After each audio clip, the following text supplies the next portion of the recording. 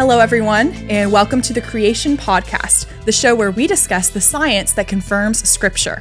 I'm your host, Lauren, and I have with me today ICR research scientist and physicist, Dr. Jake Hebert. It's so good to have you with us today, Dr. Hebert. Thanks for having me. So today we are talking about a topic that I don't know very much about. So I'm honestly pretty excited to hear some different viewpoints on it and just what this is all about. So we are often in society just very excited about all things outer space. It's just so foreign to us. It's way out there. Almost everyone on the planet has never been there before. So we're going to talk about Mars. Specifically, we're going to talk about volcanic activity on Mars. Mm-hmm. So according to uniformitarian thought, Mars is billions of years old. I believe 4.5 billion is the exact number typically given. And the prevailing view is that it is dead today. What do they mean by dead? Well, the thinking was that, in order to have like geological or volcanic activity, it takes energy to drive that. Mm-hmm. But planets eventually cool off. So, this is especially true for very small planets or moons. There's basically a few different mechanisms that you can use to keep something warm. It can retain original warmth that it had when it was formed. Radioactivity is another source of heat, and also something called tidal flexing, where you have these gravitational tugs stretching and squeezing the interior of the planet, warming it up. Now, one thing that as creationists we pointed out, there's a lot of small moons and planets out there where they don't really have a good explanation for why tidal flexing or radioactivity would work. And so these look particularly young. Now, Mars, I don't know if the case is as strong for Mars as it is for other really small bodies like Mercury and things like that. Okay. But they were surprised. In their worldview, they were expecting Mars to be geologically dead. It should have run out of energy a long time ago.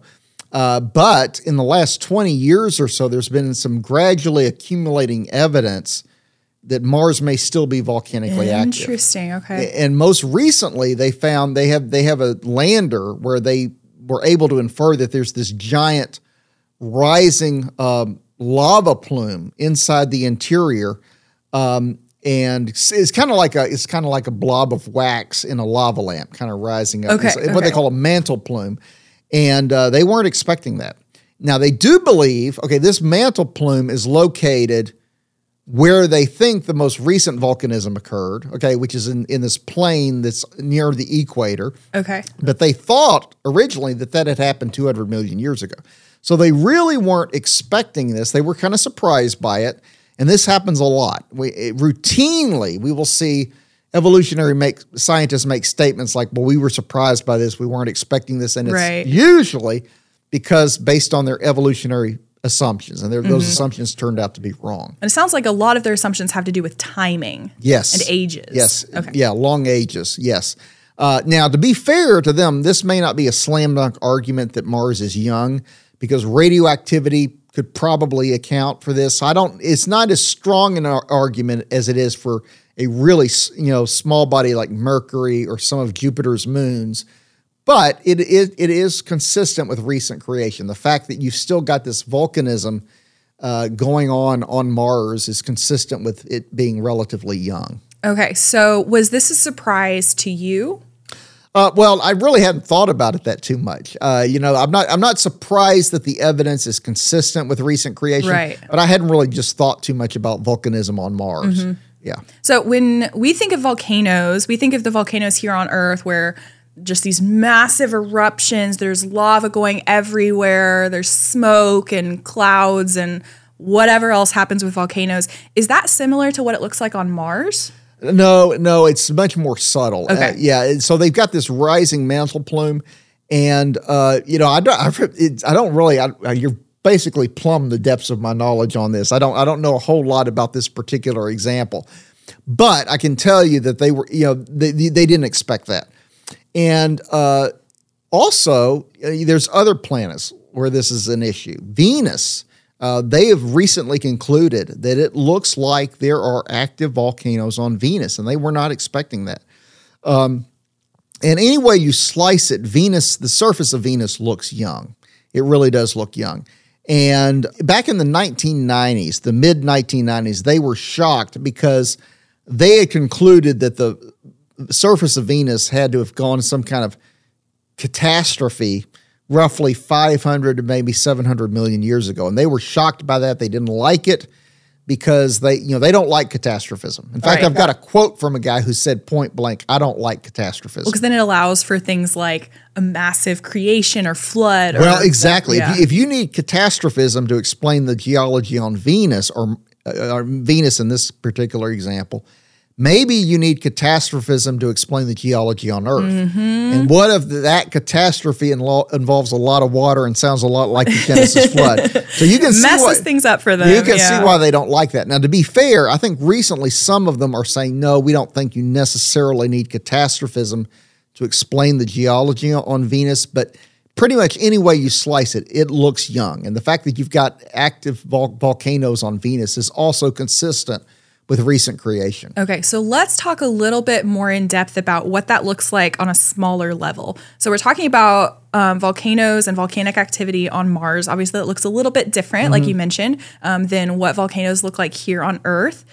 But the principle is one that's all over the universe, and that's heat and energy, all of that. So what about heat and energy might indicate to a scientist like yourself or evolutionary scientists, others, who are looking at something, what about the heat and energy might indicate that something is younger or older? Right.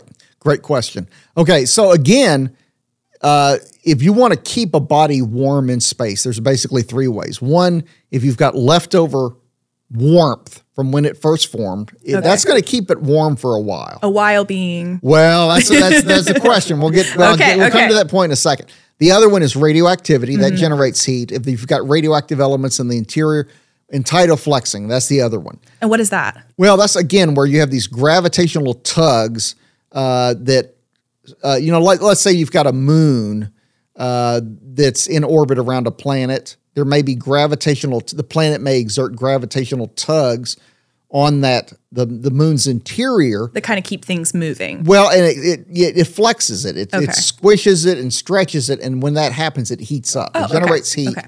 And so that's a way that you can produce heat. Kind of like the planet version of a human shiver, kind of that type of thing. I guess you could say that, or moon. Okay, now here's the point, though. When you have very small bodies, they lose their heat to space relatively quickly. Okay, just because of the fact the surface area, you've got a large surface area compared to their volume, and the heat just easily escapes. Mm-hmm. The bigger the object, the less that's true. The longer it can retain that energy. Mm-hmm. So when we see in space small bodies like small planets or moons that look like they're warm, that have indications that they have a warm interior, and that's a very strong argument that they can't be billions of years old. And so that's why we creationists get very excited when we see indications of warmth in something like Mercury, or in some of Jupiter's moons like Io and Ganymede, even the dwarf planet Pluto, indications that there may be residual warmth there. So it's a problem if you believe in billions of years, because in many cases, they don't have a viable explanation for how those bodies could stay warm. Now, if they're just 6,000 years old, they could still be losing the energy that God gave them at creation. Right. So they could still be warm. But that doesn't work if they're billions of years old. And in a lot of cases, you can rule out radioactivity and in tidal flexing, or tidal flexing may not give you enough heat to do it for that to work. Okay, so looking at the surface of this argument and seeing, okay, you just listed a lot, and I'm sure there are more, of small bodies that still are generating a lot of heat. They still are preserving a lot of that energy inside of them, and so they can't be more than a certain number of years old. So I'm curious, seeing the same evidence that we're seeing, evolutionists and uniformitarians who believe that things always happen at the same rate, they're still saying that the universe is X number of billions of years old. Why? Why are they okay with that, even though they're seeing this evidence? Well, here's part of the issue. Obviously, a lot of it's worldview. They just don't want to admit that the Bible might be right. Another part, though, is that depending on what you believe about the interiors of some of these moons, you might be able to get tidal flexing to work in some cases. The problem is we don't have a lot of data for the interior of these bodies. In a lot of cases. So maybe it would work, maybe it wouldn't. So they probably feel like they can still legitimately try to explain it. But one thing I've pointed out in a recent Acts and Facts article about Jupiter's moons, the four big moons of Jupiter, what we call the Galilean moons, they look young, relatively young. Meaning they still have a lot of activity and energy? Yes, okay. Yes. And they've tried to come up with ways to explain it. And I've looked at a lot of the recent stuff they've done, and they don't have good explanations. And this is another example of why we try to keep up on the literature. Mm-hmm. So I talk about some of these newer developments, but they still don't have a good answer. They still look young, with a possible exception of Callisto. If you look at the cratering on Callisto, based on their models, they would say it looks old, but there's other things about it that look young. So, of course, I don't really trust cratering rates to give you an accurate age. So, and what is that? What would they say that is? Basically, the more craters you have, the older something is. And what's the argument with that? Like, it kind of makes sense. I mean, the longer, you've got bodies flying around in space. The longer a surface is exposed to that, the more impacts you expect. Right. So we don't disagree with that in a general sense. Right. But has it always been the same rate? If there was catastrophism in the solar system during the flood, you might have had a short burst of that.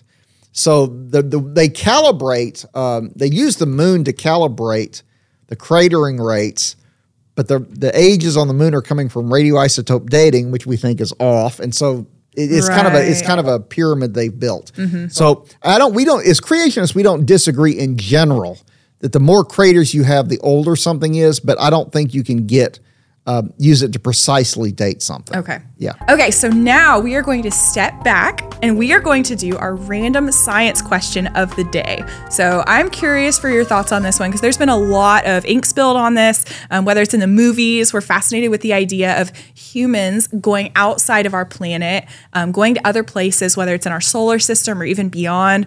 Even back, I watched some of the old TV shows like Star Trek and all of that. Mm-hmm. So I'm curious for your thoughts. Do you think that humanity will ever set up a colony, even just a tiny one, on another planet? Okay. Well, it's always dangerous making predictions, especially about the future, as Yogi Berra once said. But I don't think we will, not a permanent one. Okay. Now, I do think we can probably get the technology to get there to Mars.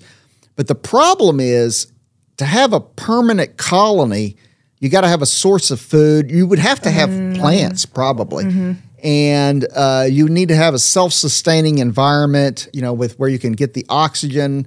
And that, they make it look easy on Star Trek because they're on a soundstage, okay? But they're not actually in a self-contained environment. And some of our viewers may remember years ago, there was this experiment called Biosphere. There were actually two of them, I think, where they said, we're going to try to do this. We're going to try to put people in a totally enclosed, sealed environment and see if they can make it.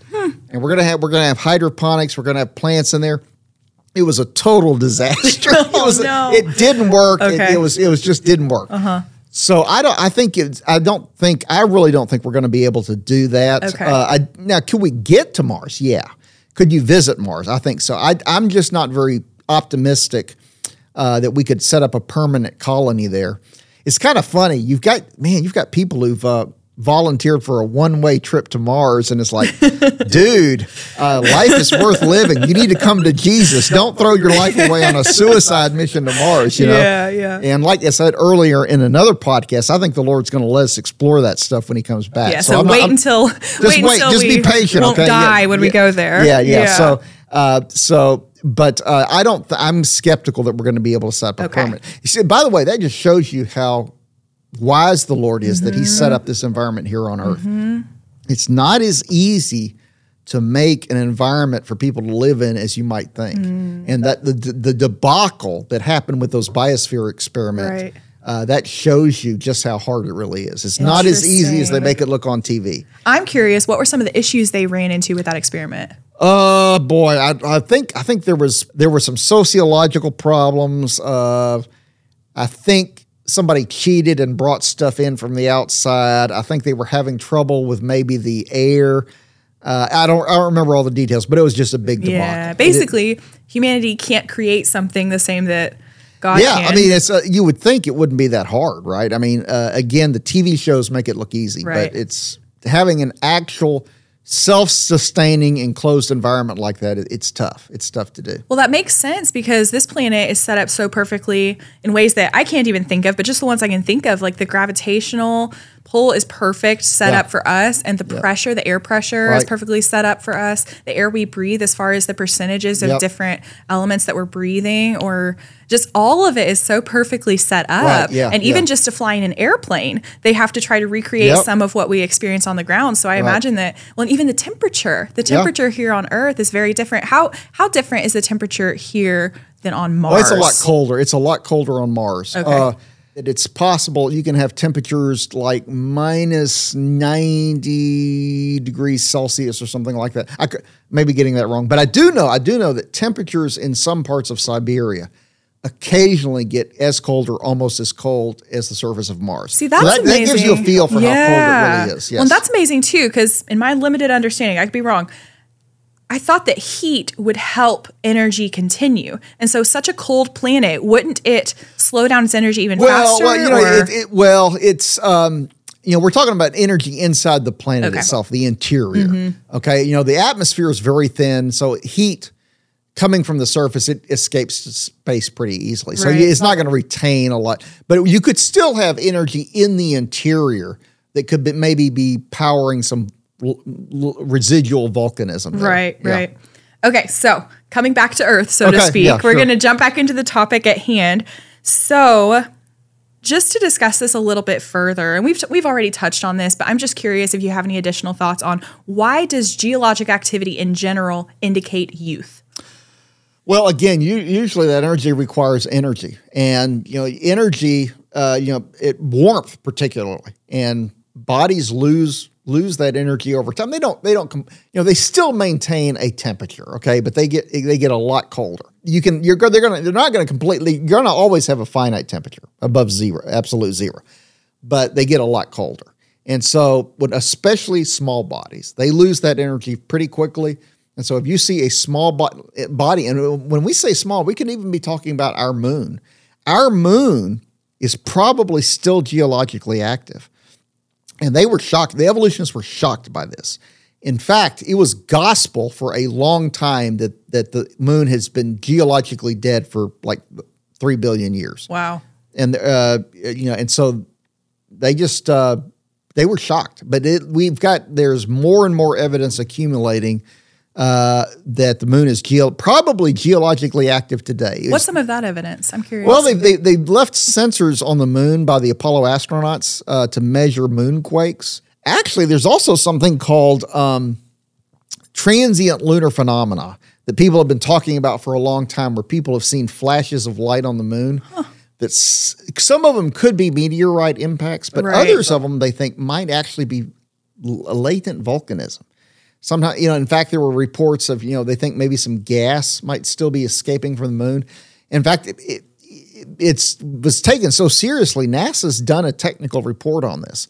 But some of the really strong argument, I think, has to do with the moonquakes, because that's very recent. It's probably still going on today. And also, there are these geological features on the moon called scarps, and they're like little embankments or ridges. And they think those things form because the moon is actually the crust is actually shrinking a little bit because it's cooling. As it cools, it gets a little bit smaller. And so you get these scarps, they call them.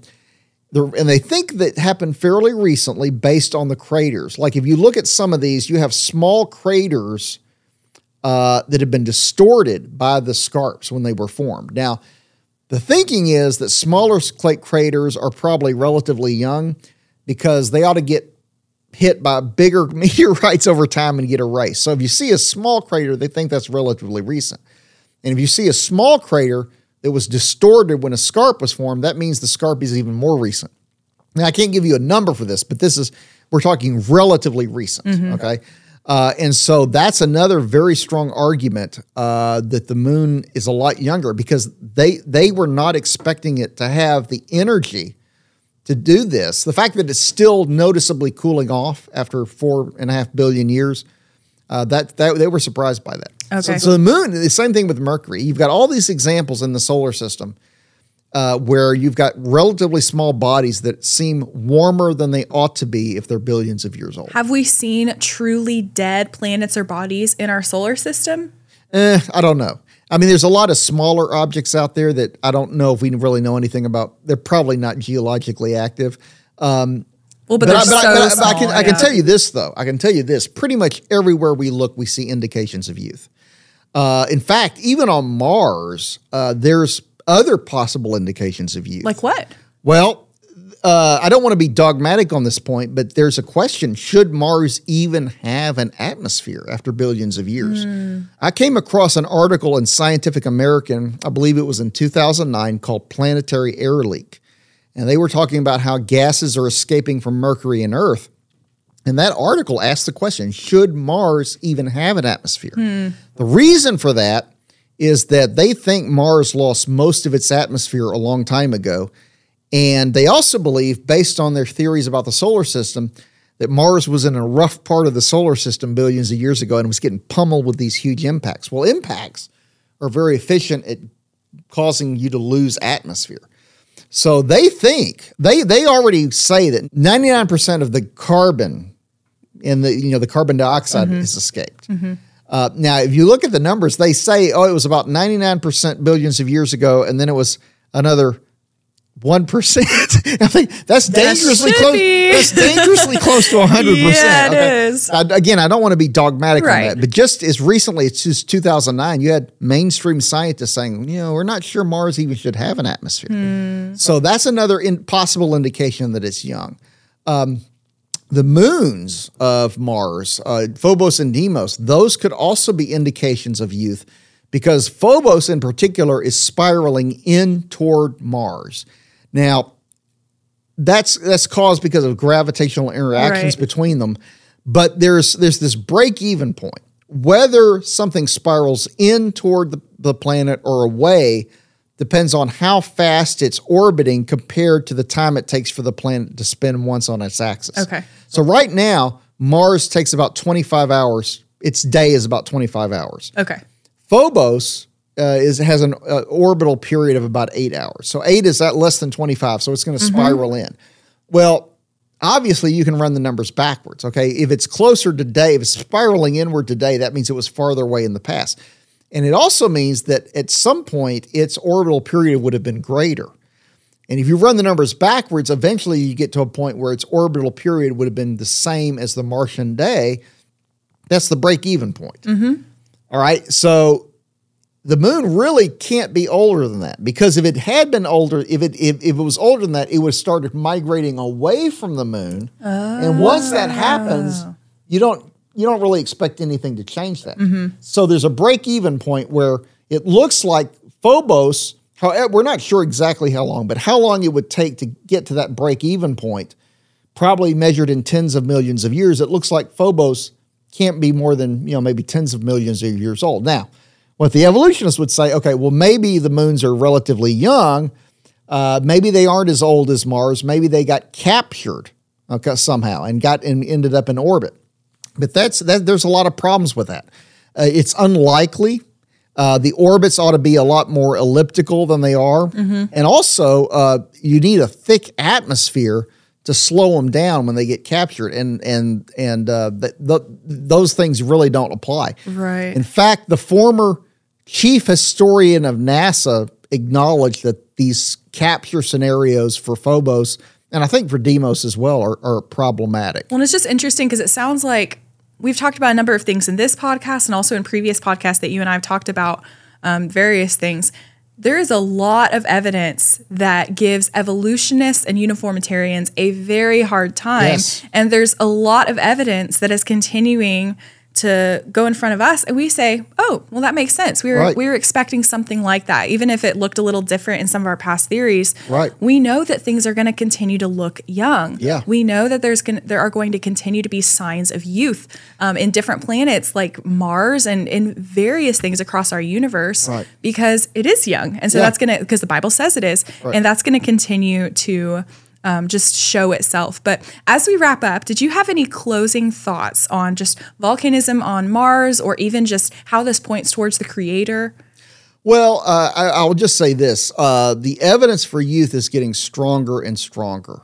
There are a lot of Christians out there who unfortunately are under the misunderstanding that evidence for creation, and especially recent creation, is getting weaker and weaker, and that we're just being backed into a corner, and that we're fighting this losing battle, and we have to be scared of new information. That's totally wrong. It's totally wrong.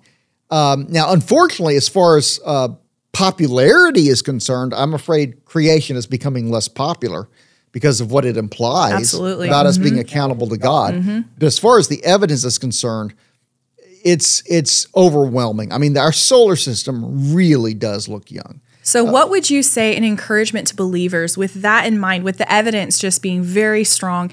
Sometimes the popularity aspect, we hear that more. We hear people saying, you're wrong, you're wrong, you're wrong. There's no evidence, there's no evidence, there's no evidence. We hear that just matter-of-factly or even angrily from the other side. So what would you say, kind of with all of this in mind and what you just said about the evidence really piling up in favor of creationism, what would you say to encourage believers? Well, you don't need to be intimidated. And, it's really, if you think about it, ridicule is probably the most potent weapon I think the other side has. They don't really have good arguments, but they can sure ridicule you.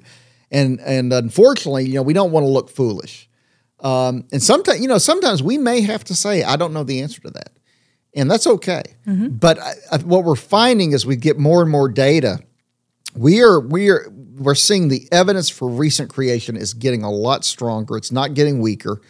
And we're getting to the point now where I think we may have the potential to explain things that used to people thought were unanswerable. These were unanswerable questions that could not be addressed by creationists. And I think we're making real progress in answering some really tough questions. And that's what we do at ICR. We answer the tough questions nobody else wants to tackle. Yeah, the stuff that people think you can't answer. Well, we're finding, we can answer them, and we're doing it. Well, I love that you and the other scientists who work here at ICR just dive in with courage, because that is hard. And there are a lot of loud voices speaking up against us and against other creation ministries and individual believers who stand up for creationism.